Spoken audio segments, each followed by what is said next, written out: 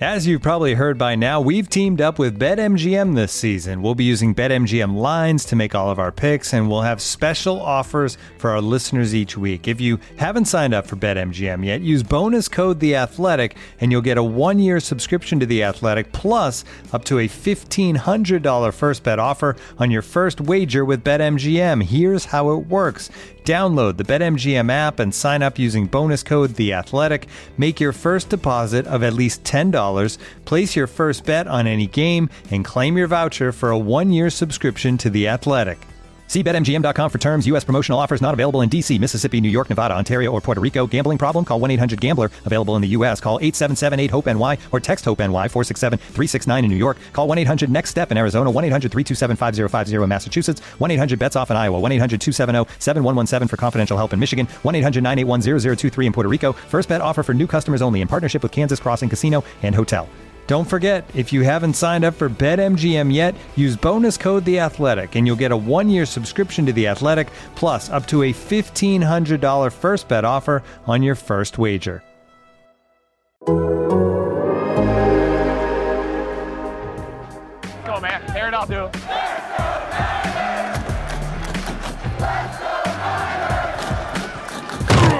You're listening to Here's the Catch with David Lombardi, Matt Barrows, and Dennis Brown on the Athletic Podcast Network. Preseason game number 1 is in the books. We learned a little bit, not too much though. I think 25 49ers players were sidelined, not all by injury, don't worry, but Kyle Shanahan kept a lot of the main guys out, especially on the defensive side of the football. And then on the offensive side, when the 49ers played the Chiefs, we only got to see some of the primary starters, if we did see them at all, for a series. So not really possible to glean too much from that first preseason game, Matt, except for the fact that it was just essentially a continuation of what we had already seen in training camp. And by that, I mean Trey Lance. This guy is awesome in stretches. I mean, that physical talent is really on display, but he's still a work in progress, especially when it comes to the situational aspect of football. Yeah, I was just talking to Tanika before we got on.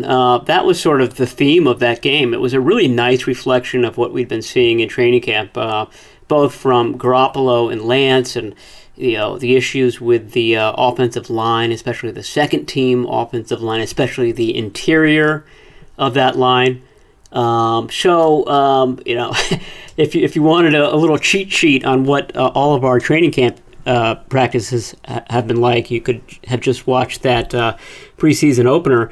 And, I think that's a bit of a concern right now, is that, they went into the season thinking, okay, this is going to be the year we're going to take care of the line. We're going to finally fix that right guard spot, which they basically had journeyman players playing that, and they drafted Aaron Banks in the second round, and he has not come along very quickly. I'm not saying it's not going to happen, but I think it's pretty clear, given that he's now injured and out for at least 2 weeks, that he is not going to start the season as the starting right guard. That's probably going to be Daniel Brunskill. So they really haven't gone anywhere at that position, at least to start the season. I do think that Banks eventually will get it and will get in there with the starters, but not week 1 in Detroit. Well, he was nowhere close to being ready even before he got hurt on Saturday. According to PFF, he gave up 4 pressures. I watched the film. I also counted 4 pressures, and that's not a lot of pressure. That is a lot of pressures in not a lot of snaps. He only had, I think, 16 or 17 pass protecting snaps, so not a good first showing from Aaron Banks. I just thought that he was slow in pass protection. They're beating him to that right side mainly, and he just wasn't able to move his feet quickly enough. Now, the 49ers book on Aaron Banks, the reason that they drafted him in the second round was because he had shown quickness to go along with that massive size. I mean, he started playing basketball in high school and junior high. That was Aaron Banks' first sport. You watch his basketball highlight reel, the guy moves his feet really well. He's quick. At the Senior Bowl, he was quick, but he was quick moving downfield. When he was picked up that head of steam moving forward, he was quick. quickness in pass protection is a little bit different. You have to be quick laterally. You would think that the basketball background will translate to that, but it certainly didn't in this first game. So I think it's just unfortunate that this injury happened right now for Aaron Banks, Matt, because he was going to have a chance to go against an aggressive Chargers pass rush in practice in Orange County on Thursday and Friday. And I think, when I talk about lateral quickness, what he didn't show in that game on Saturday, that's the kind of stuff that he needs reps to improve, right? Yeah, for sure. And to your point, I mean, the play that I got hurt on, he actually did a really nice job. It was a running play, I think, Trey Sermon, and he got downfield and he hit his guy in space, and I've been watching him make that play all training camp. So you're right, when he's moving ahead in the running game, this is sort of a theme for the 49ers offensive line. The running game, he's been really good, especially getting out into space, which is really good for a guy who's 329 pounds. I mean, that's a big offensive lineman. And I wonder whether that's going to be something that changes in the offseason, whether they'll start to wonder about his lateral quickness and say, hey, let's get into the 315, 320-pound range. Just going back to the draft, I'd never seen a guy that had such polar opposite sort of draft reviews about him, just talking to different people. I talked to Scott McLuhan, who usually really likes the 49ers drafts, and that was one guy that he thought that they overdrafted because he didn't think that Aaron Banks was a zone blocking type of guy. He didn't think that he moved very well, and the 49ers had just such a different idea about that. I'd never seen such kind of polar opposite takes on a guy like Aaron Banks has had this year. Well, the 49ers are going to hold their breath with that one because as Aaron Banks goes, so do several other things in this team's plans. I mean, there's a reason why they picked him that high in the second round, and that's because they need him to fill in sooner rather than later. There's a domino effect attached to this, Matt. If Aaron Banks is able to grab that right guard spot, Daniel Brunskill is able to move into a position for which he's best suited, and that's that sixth utility offensive lineman role. Daniel Brunskill, I don't think, is a natural guard. I mean, this is a former tight end in college at San Diego State. So Daniel Brunskill comes into this whole NFL offensive line mix as a guy that's lighter than most NFL offensive linemen, but he's quicker. He can move, and I think that's the reason why he saw so much success at tackle for the 49ers, both left and right tackle in 2019 as he was filling in for Joe Staley and Mike McGlinchey.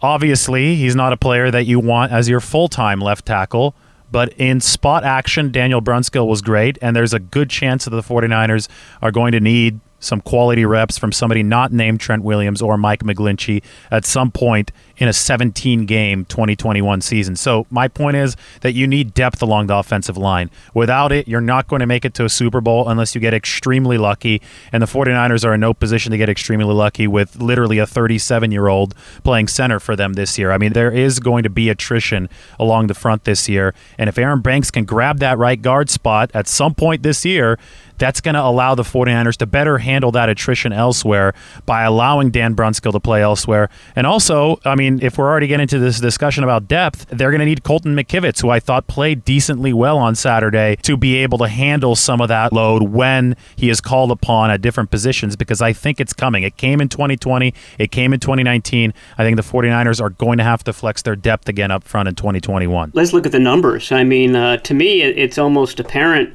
as long as there are no injuries from between now and cutdown day, who's going to make the team at offensive line. You've got from left to right, Trent Williams, Laken Tomlinson, Alex Mack, Daniel Brunskill at right guard, and Mike McGlinchey at right tackle. That's 5. And then your swing tackle right now is Jalen Moore, the 5th-round pick. That's 6. You mentioned McKivitz. I mean, he's going to have to be a bit of a jack of all trades. Trent Williams had a little bit of an injury in Monday's practice. Sean Coleman, also a tackle, got hurt in the game, I think. I wonder if McKivitz, who's been playing guard mostly in practices, is going to have to play some tackle this week. And then the last guy, the eighth guy, is Aaron Banks. So maybe they keep 9, but usually teams keep 8, and they can certainly keep just about anybody that they want on the practice squad. But that seems to be the group with, like I said, probably McKivitz and Jalen Moore being the two kind of swing guys to begin the season in Detroit and Philadelphia. And if you want, something positive out of all this, I think it has to be Jalen Moore. I mean, this is a 5th-round pick who was able to take starting left tackle action in his first ever NFL preseason game and not look horribly out of place. He did give up a sack. That was against the second team, though, a little bit later on. But to me, Jalen Moore physically looks built like a veteran. I think Aaron Banks is still going to need to get stronger. I think there's some pudge on Aaron Banks' body that's going to go away when he sees enough time in an NFL weight room, but you can't say the same about Jalen Moore. In fact, Jalen Moore, you go back to some of his Western Michigan highlights from the weight room, this is a guy doing multiple weighted pull-ups even at 320 pounds. I mean, this is a guy who carries his body weight extremely efficiently, and he didn't look out of place at that left tackle position. There's obviously going to be stuff to improve on. There's a reason he went down in the 5th round and not in the 1st. But the 5th round has been magic for the 49ers, Matt, and it looks like they are on track to have an efficient lineman with Jalen Moore, and that's what they need. They don't need a starter. They just signed Trent Williams the record money. They need somebody who can plug in everywhere, and Moore has, they initially thought he's going to be a guard. He's already shown that he can at least be proficient at tackle, and if that continues, at least the team can take a sigh of relief on that front. Good call in the 5th round there. Look at the guys who started Saturday's game, the rookies who started. The 3 5th rounders, Hufanga, Diamador Lenore, and Jalen Moore, as well as Trey Sermon, a 3rd rounder. But it looks like those 3 5th rounders, that's the money round for this team, and it keeps happening every year. Yeah, you're right. Maybe it goes down like that inside linebacker position did for the 49ers. They drafted Reuben Foster in the 1st round in 2017, and he was the guy that everybody wrote about. He grabbed all the headlines, all the interviews. And then the next year, they spent a 3rd rounder on Fred Warner. Very quiet guy, barely got noticed his first couple of seasons. Now, one of them is a star, and one of them is sort of teetering on the, on being in the league. So the 49ers do have a knack for doing that. They might whiff on a guy in the early rounds, but they usually in the same draft find somebody good in that. It's usually that 5th round. So the 5th round blessing is going strong for the 49ers. And that's a testament to the scouting department, right? Because everybody knows about the guys that go in the 1st round. There are no secrets about 1st and 2nd round picks. Those are usually your big school guys, or in the case of Trey Lance, a North Dakota State guy who everybody scouts. So, you can't really give credit to somebody discovering players in the early rounds, but you definitely discover guys in the later rounds. And John Lynch has talked about this before. I think Kyle Shanahan has as well. They credit those later round finds to lower level members of the 49ers scouting staff who really show up and start pounding the table for a certain guy, get the attention of higher ups in the building to seriously consider that player. And then obviously you have to be lucky too. He has to be on the board when you come to pick in the 5th round. But the 49ers have no problem with stockpiling those lower round picks. They had 3 5th rounders this year. And the reason they have no problem doing that is that they think because their scouting department has done a good job later in the draft, they think that they're maxing their chances at luck, right? Later in the draft. And from George Kittle all the way possibly to Jalen Moore, Talanoa Hufanga this year, I guess that's the guy we have to talk about next. That 5th round has been awesome for the 49ers. And speaking of awesome, boy, Talanoa Hufanga's performance against the Chiefs, that really popped off the film to me, Matt, both on defense and on special teams. And then the guy shows up to the lectern for his press conference on Monday in full pads. So I just have to say that's a football guy right there. He doesn't change. He showed up in full pads and he gave us a good presser. Yeah, absolutely. And just going back to the draft, the 49ers do a really cool thing. I don't know if every team does this, but Adam Peters was telling me this. The day before, or the day of the final draft, day 3, all the scouts are there, and Peters gets them in a room before the draft begins, and he says, okay, who's the one guy you want us to take today? Who's the one guy you're going to stand on the table for and advocate for? And usually, each scout has a different player in mind. This year, there were multiple scouts who said Talanoa Hufanga because they knew that he was going to drop to the third day of the draft because he wasn't all that fast, and because he did have a few injury issues because of the way he plays, by the way.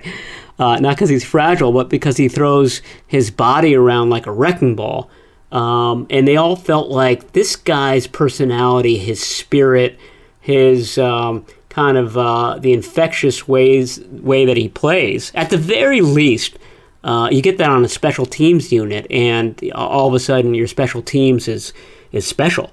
What Hufanga is showing is, he can play special teams really well. He had a couple of tackles against the Chiefs, but you're right, he was flying around. You just noticed him out there, kind of zooming in from the secondary, stopping guys on 3rd and long, well before the chains. Sort of teased him today about an angle he took against Tyreek Hill. No one's catching Hill. Nobody. Troy Polamalu isn't catching Hill on that play. Hill's just too fast, but it looked like Hufanga was giving him a little bit of a run for his money, and he took the right angle, and eventually Hill went out of bounds. But just kind of shows you how savvy he is, how smart he is, and like I said, there's an energy there that just sort of permeates when he's on the field. Looking for an assist with your credit card, but can't get a hold of anyone? Luckily, with 24/7 U.S.-based live customer service from Discover, everyone has the option to talk to a real person anytime, day or night. Yep, you heard that right. You can talk to a real human in customer service at any time. Sounds like a real game changer if you ask us. Make the right call and get the service you deserve with Discover. Limitations apply. See terms at discover.com/creditcard. And now, 2 pigeons bemoaning the fact you can stream DirecTV satellite-free. You see this? A family watching baseball on DirecTV with no satellite dish in sight. Let's heckle them. You call that changing the channel? Choke up on the remote, buddy. I hope getting all these games on DirecTV makes up for your mother not pre-chewing your sunflower seeds. DirecTV has the most MLB games. Visit DirecTV.com. Claim based on total games offered on national and regional sports networks with choice package or higher. Availability of RSNs varies by zip code and package. High-speed internet service required. Terms and restrictions apply. Well, when I was first watching the Hufanga film, I was concerned because the 40 was only 4.6, and I'm not a big 40 guy, but I use it as a reference point for when I watched the tape. And some of the people that I had talked to said that, he's obviously instinctive and the speed works for the college game, but we all know that the NFL game is just so much faster than the college game. So I was worried that because Hufanga was only a 4.6 guy, and it was obvious that his game was so based on instincts, I was just worried that he was going to get run off the field in the NFL.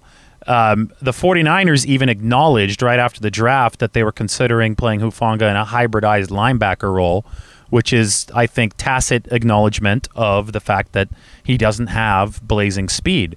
But what I have learned throughout this first part of camp and in that first preseason game is that Hufanga definitely is fast enough to survive at safety, pure safety, not any hybridized linebacker stuff. He is fast enough to survive at safety in the NFL, and that's because the instincts are so strong with him, and probably the work ethic with the film is so strong with him that he consistently gets the first step. He has definitely worked with Daniel Bullocks, the 49ers safeties coach, on proper tracking, proper angles, because he understands how to best leverage his 4.6 speed. So, I've talked about this several times with Dwayne Aquina, longtime Stanford defensive backs coach who developed Earl Thomas back at Texas. And Aquina always said that if you have 4.7 speed but elite instinctiveness, you play like a 4.3 guy. But you can also be a 4.3 guy that has no instinctiveness, and you might as well have 4.8 speed and you shouldn't be on a roster. But if you have 4.3 speed with elite instinctiveness, that's when you better be inviting me on your yacht in 20 years, because you're going to be rich. And that, Dwayne Keene was talking about Earl Thomas in that regard. So Talanoa Hufanga is never going to be Earl Thomas because he can't run a 4.3. He's a 4.6 guy, but it looks to me that instinctiveness can make him play like a 4.4 guy, Matt, and that's a professional. He may never be an all-pro, and maybe he proves me wrong there, but it looks like he could definitely be a solid pro based on that instinctiveness. Yeah, and we should point out that back in 2018, when Marcell Harris got some snaps late in the season, he started off really well. I especially remember a game in Seattle where he was making all sorts of plays, very aggressive plays around the line of scrimmage, and so his career started off in a similarly positive light. I think he also was a fifth rounder. He might have been a sixth, I forget. But it soon came to pass that he did not have that deep ball ability. He was kind of continually burned on deep passes, and that's why they moved him to linebacker. I haven't, there was this beautiful play last week, a deep Josh Rosen pass, and Hufanga played it perfectly. Like you said, was instinctive with it, ran back, reached up with one hand, and got an interception. Must have been a 40-yard pass or so. I'd never seen Marcell Harris do anything like that in a practice. Just kind of that center field movement, that Willie Mays kind of catch over your head type of thing. And Hufanga looked, you probably remember the play, David. Hufanga looked absolutely natural doing that. And I think that's what, I'm piggybacking on what you're saying. It's just an instinctiveness, a natural ability that sort of masks some of the missing speed that he might not have. Yeah, because it was a definite concern for me, because when I first saw his film, I'm like, oh my God, this guy reminds me so much of Fred Warner as far as the instinctiveness. But the problem is that Fred Warner is 6'4", 230 or however much he weighs. Hufanga is way smaller than Fred Warner, right? So with Fred Warner, if you're making that comp, you better be Fred Warner's size, because Fred Warner is big enough to play linebacker and be in there every down and obviously be an all-pro and do that stuff. It doesn't matter if you're as instinctive as Fred Warner, but don't have the speed, right? And you're way smaller, because then you're just going to be you're either going to be a severely undersized linebacker or a slow safety. But the fact that Hufanga has been able to convert that instinctiveness into speed on an NFL field. I mean, we saw it on the USC film, but the 49ers had to be able to make a projection that he'd be able to do it at the professional level. The fact that he has shown us that so far through that nice interception in practice, through the nice tracking that he showed in the game against the Chiefs, it's got to make the 49ers really optimistic. Now, this doesn't mean he's going to be a day one starter. I think the 49ers are very happy with Tavon Wilson right now. I do think, based on what I've heard, that Jaquiski Tartt might be back sooner rather than later. But these are all good problems to have for the 49ers. And for the time being, you talk about good tracking, you talk about good tackling, that means that Talanoa Hufanga's skill set's going to be perfect for special teams until he rises up that pecking order high enough to be able to start at safety one day. Yeah, and we should mention Clinton Dix, who was folded into the practice on Monday and came away with an interception of Trey Lance on his first day of practice. And I was watching him during warm-ups or individual drills, and I'm thinking, okay, who is this new linebacker that they just signed? He's wearing 49, which kind of makes him seem a little bit bigger. But then I looked it up. My recollection of Clinton Dix is that he was sort of a long, linear type of safety who maybe weighed like 199, 200 pounds. I was surprised when I looked it up, and it was 211. He's bigger than I thought he was. So he's another guy with some heft back there. And, just like Tony Jefferson, he also didn't play last year. I think he was on the practice squad, and I want to say with the Cowboys, I forget. The Cowboys. The practice squad rules will be the same as last year. Basically, virtually anybody can go on the practice squad. So they will have the ability to keep some guys around in case a Tavon Wilson gets hurt or they need to get some veteran depth back there. But I would say that I'm not worried about that safety spot. I think Jimmy Ward has played really well in practice. You're right, Tavon Wilson, it's like he's been here for 5 years, and then with Hufanga ascending, I have to think that the team is happy about that group. Maybe not quite as content with the cornerbacks. Jason Verrett is at one spot. K'Waun Williams is at the nickel. Emmanuel Mosley has looked really sharp since returning. I just don't know what's going on after that. And we see Deommodore Lenoir and Ambry Thomas sort of switching spots in the rotation. And it was Lenoir, a bit of a surprise, that got the start over Ambry Thomas against the Chiefs. Yeah, and Lenoir obviously had that interception. I don't know how schematically set up for it he was. He was behind the receiver, but as far as reaction time, anticipation, whatever you want to call it, he was able to grab that ball off the deflection. I thought that both 49ers rookie cornerbacks were at least serviceable in that game. I didn't think that they were great. They gave up a few catches, but the 49ers weren't looking for great performances from them. They just wanted to throw them into the water and hope that they didn't sink in that first game, because we've seen 49ers cornerbacks sink before. You remember Brian Allen last year against the Miami Dolphins. So this is just the beginning of a long road of development. They're trying to get both Lenoir and Ambry Thomas physically stronger so they could run that press man coverage with consistency against the bigger targets in the NFL. And I thought it was a decent showing for both of those guys in that game. But I still do think that Talanoa Hufanga was the standout for the 49ers. Amongst the whole roster. I mean, we talked after that game, Matt. We're walking down to the press conference room, and we told each other Talanoa Hufanga, I mean, in both of our eyes, was the guy for the 49ers in that game that really popped off the film, made his stock rise. I mean, and I'm not saying he was the only one. You go up and down this roster, and there are players who made names for themselves, guys who already are household names in this league and guys who might not be. One of them, Jordan Matthews, spoke to us today. Obviously, former receiver. Everybody knows Jordan Matthews, right? 8-year NFL vet. But he's now a tight end, and I thought he did some good stuff at tight end, Matt. He had the block, the little cut block on the JaMychal Hasty touchdown. The blocking wasn't perfect. Jordan even said as much today, but it's still so new to him because he has just recently added those 20 pounds and moved to that new position. But I'll tell you what else he did. He showed that he still has the spryness, even at 235 pounds, to be a legitimate yards after the catch threat and pass catching threat. And he had that nice catch that got everybody fired up at the end. And Jordan Matthews also made 2 special teams tackles. Now, I'm not sure exactly where he'll fit into the roster equation of this team, but there's still a while to go. We still got 2 weeks to go.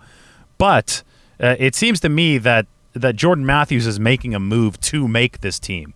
And that would be quite the story based on what he told us today. Yeah, he was, I don't know how long he spoke today, but it was a very energetic and heartfelt press conference. It was really good stuff that he was telling us about his journey from wide receiver to tight end, what sort of precipitated it, everything he did to do it, et cetera, et cetera. So, I mean, you felt the eagerness that he has, and that was John Embry, his position coach's point when we were talking to him the other day. I mean, you have to have the desire to do that. And Jordan Matthews is just dripping with desire. And it's hard to see a guy like that not succeeding. Obviously, injuries and things like that can play a role. And he's certainly undertaking this transformation late in his career.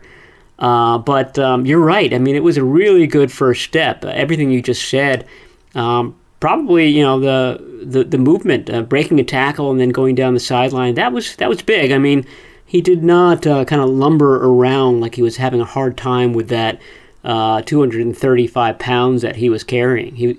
He's a guy that went through his career at 215. So it's a substantial amount of weight that he gained, but he doesn't show it. He doesn't have the pudge that Aaron Banks might have. He handles it well. So To me, it's coming down between him and it's funny. He and Michael Pruitt, a guy that they added in the offseason, are both wearing 88, or both were wearing 88. Pruitt today switched to 84, which is Kevin White's former number. Pruitt needs to get back on the field. He hasn't practiced since very early in training camp when he suffered a calf injury. He didn't do much today, although he was in uniform. But you start to think that if they are going to keep 4 tight ends, that Jordan Matthews would be a pretty inspired choice there. Can help you out in special teams. Maybe you only keep 5 receivers, and he's sort of the 4th tight end / 6th receiver on this team, because obviously he can line up in the slot and handle that pretty well. Or it'll be a practice squad situation. But either way, I think the 49ers want to keep him in the building. They gave Michael Pruitt $500,000 in guaranteed money, which is a lot for a 1-year contract. So I think that the plan has been for Michael Pruitt to be on the team throughout this whole thing. But obviously injuries can change that equation. And maybe the 49ers started to get nervous when that calf issue overtook Michael Pruitt and has kept him out of most of this training camp. So they went out and they got Jordan Matthews, and maybe they're pleasantly surprised by how quickly Jordan Matthews is adapting to the tight end position. I mean, this is all a fluid, variable process. And obviously in fluid, variable processes, stuff can change over the next 2 weeks. And maybe somebody else gets hurt, or even over the next 19 weeks, because over the course of the regular season, I guarantee you there's going to be at least one injury and probably more in that tight end room. That's just the nature of this game. So making sure that you have some depth on deck to be able to take a load off of those frontline guys is extremely important. And to me, it seems that Jordan Matthews is on a good track to provide that. Another player who's on a good track to provide something that the 49ers need, and it was very clear to me after Saturday's game, is Simba Webster. He had success returning kicks for the Rams. Simba Webster was not just a nobody with the Rams, but they waived him. 49ers pounced. They claimed him last month. And I'll say the 49ers had a bad game on special teams against the Chiefs, but there was a bright spot, and it was Simba Webster. And that 43-yard return put a jolt of energy into the 49ers, Matt. But what was most special to me is that normally when you see a guy take back a long kick return, they sub themselves out. They're on the sideline for at least one play to get a breather. Simba Webster was right back in there. Not only was he in the game for the first offensive play following his return, they called his number, and it was an end around, and he sprinted 25 yards to set up the eventual JaMycal Hasty go-ahead touchdown. That 2-play sequence, to me, was enough to thrust Simba Webster right into the heat of this battle for the 49ers' final receiver spot. Yeah, and I wonder whether he'll take that 6th spot. I mean, you probably want that 6th spot to go to somebody who can return punts, which is why we've been penciling in Richie James, and if it's not James, then it's Travis Benjamin. Both those guys have punt returning skills. Both can play out of the slot. Both can play outside. But, boy, neither of those guys has really shown up much in practice. Didn't show up in the game. Both were held without a catch. They were targeted 6 times between the two of them. 0 catches. Didn't do much on special teams. I don't know what happened on that punt that Benjamin was back for that rolled out at the 1, but that put the 49ers in a tough spot. Turned out great for Trey Lance because he hit Warner on that last on his first pass for a nice big gain. But neither of them has really seized the opportunity that's presented to them. And Richie James, I want to say he has a drop per practice in training camp, but he's had a lot of drops, and he had 1, maybe 2 more. I'd like to get your take on whether the second one was a drop in the game on Saturday. So he just can't afford to do that. And I wonder if the 49ers are losing patience with him. We're kind of setting all of this up for the big joint practice that they're going to have with the Chargers later this week. There are a lot of guys who really need to kind of show up in this game, in this practice and the game. And I think Richie James is one of them. He needs to start showing real consistency, or else he's not going to make this team. Yeah, right back at practice today, Monday, Richie James, I can't call it a pure drop because he did get hit by Jimmy Ward, but it was a catchable pass from Jimmy Garoppolo that Richie James just didn't hold on to. And I think that we're at the point where Richie James needs to start making these tougher catches to regain some of the ground he's lost with a lot of those bad drops. We've seen him through the preseason. We saw a couple, maybe 1.5 against the Chiefs in the preseason game. So it's put up or shut up time for Richie James. Kyle Shanahan hasn't mentioned that about him specifically to the press, but he has said that about Jalen Hurd. And I think today he inferred that about all the receivers today. Here's the quote from Kyle Shanahan. He's been very complimentary of a couple guys. Now, obviously, Ayuk and Samuel are going to be on the team, but so Shanahan hasn't even wasted time addressing that. But he specifically complimented Jauan Jennings and Trent Sherfield, and he said, "I've been extremely impressed with Jauan, how he's gone out there and done that. It's only one game in, but I need everyone else to get to that level also." And I think that quote right there, I need everyone else to get to that level also, that is very much targeted at guys like Richie James and guys like Jalen Hurd. Because, both obviously, at least at some point, had the ability to make this competitive 53-man roster. And if they still do have that ability, if they still do have that want to, whatever they need, they're going to need to show it here over the next 2 weeks before the final 53-man cut. Yeah, Shanahan has sort of leapt at opportunities to praise Jauan Jennings and how he played in that game on Saturday, and it was all about effort. I mean, what impressed Shanahan was sort of the gritty stuff that Jennings was doing, blocking safeties and cornerbacks, working in the running game. So he obviously wants everyone else at that position to sort of rise to that level that Jennings and Webster were at, and Sherfield. One thing we have to note though is that Jennings probably still has fresh legs, given that he spent the first 10 days, probably a little bit more than that, of training camp on the COVID list. So while the rest of the receivers, James and Ayuk and Samuel, have been going at it just about every day, Jennings has kind of gotten a late start. So that may explain some of the spring in Jennings' legs. But obviously, Shanahan is pointing to him as somebody that he wants the rest of the guys to reach as far as effort and energy. Well, Matt, we've gone a little bit over half an hour without broaching the quarterback subject head on, and that makes me proud because I feel that we might be the only podcast out there that is able to go that long talking about other stuff on the roster, which people are and I think should be interested in, because this is a very interesting 49ers roster. But we also can't go a whole episode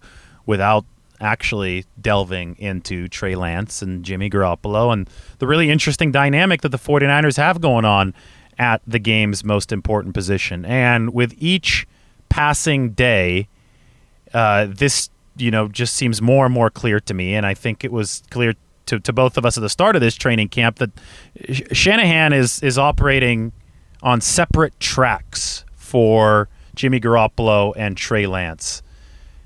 And both of these tracks acknowledge the fact that Trey can help the 49ers win this season, right, with the physical skill set that he has, the wow factor of that throw to Trent Sherfield, the wow factor of other deep throws that he's made, the bullets that Lance has thrown in practice and during the preseason game against the Chiefs, and obviously the running plays that Shanahan is installing for him. All of these things combine to create confidence in Kyle Shanahan's head that Trey can help him win this year.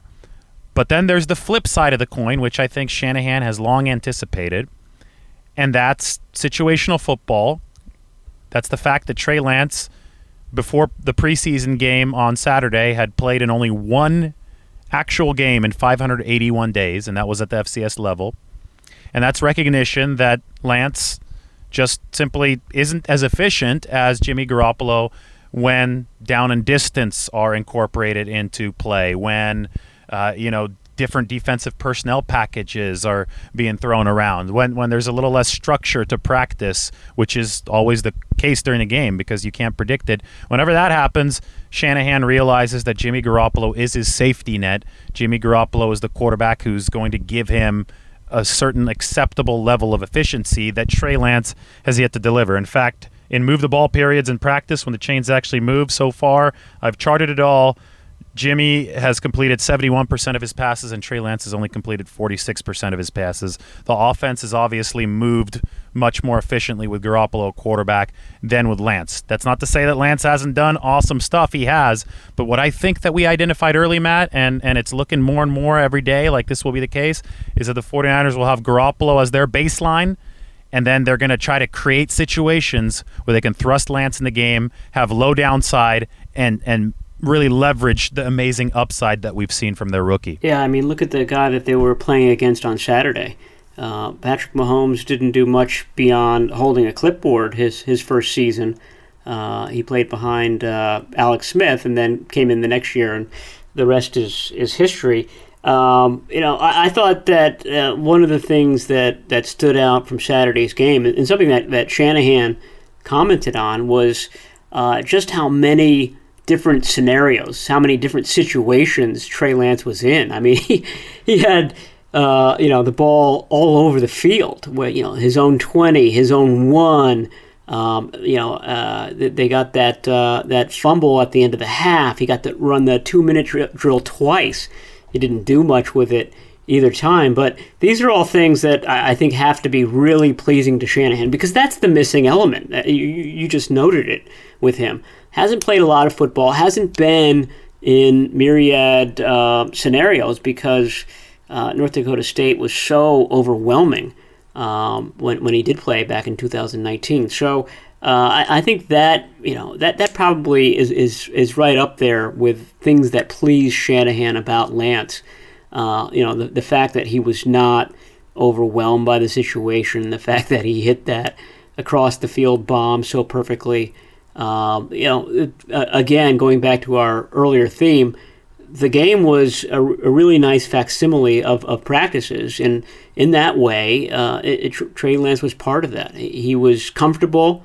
He looked polished at times. He was aggressive, but understanding coverages, all that stuff, that's still a work in progress, and we saw that in the game. Yeah, it's impossible to parse in binary terms, and everybody seems to want to do that, right? But it's possible, guys. You can have just some amazing moments, and I count maybe 3 or 4 of those, to be honest, if you're really a fan of the quarterbacking position and you like to study that part of the game. Obviously, the Sherfield throw is going to jump off the tape at you. That throw from the 1-yard line and just the poise with which Trey Lance handled the play action from his own end zone before throwing to Charlie Werner, that's going to jump out. But then there were 2 other plays that I really liked. There was the very first one from scrimmage where he actually had good pass protection, moved up in the pocket later on, and just threw a bullet that Brandon Ayuk couldn't hold on to. And then the Richie James drop later on. That was a great throw. Yeah. Showed off the arm talent, past the sticks to the sideline, cross field. This is all stuff that I think if you're Kyle Shanahan makes you salivate if you think about the future. But you also have to consider the flip side. 2 near interceptions. I don't think Trey did a great job stepping up in the pocket on the play on which he fumbled. I think Kyle will tell you the same thing. He missed high again in practice on Monday. He missed high. That's becoming a recurring thing that was in the scouting report.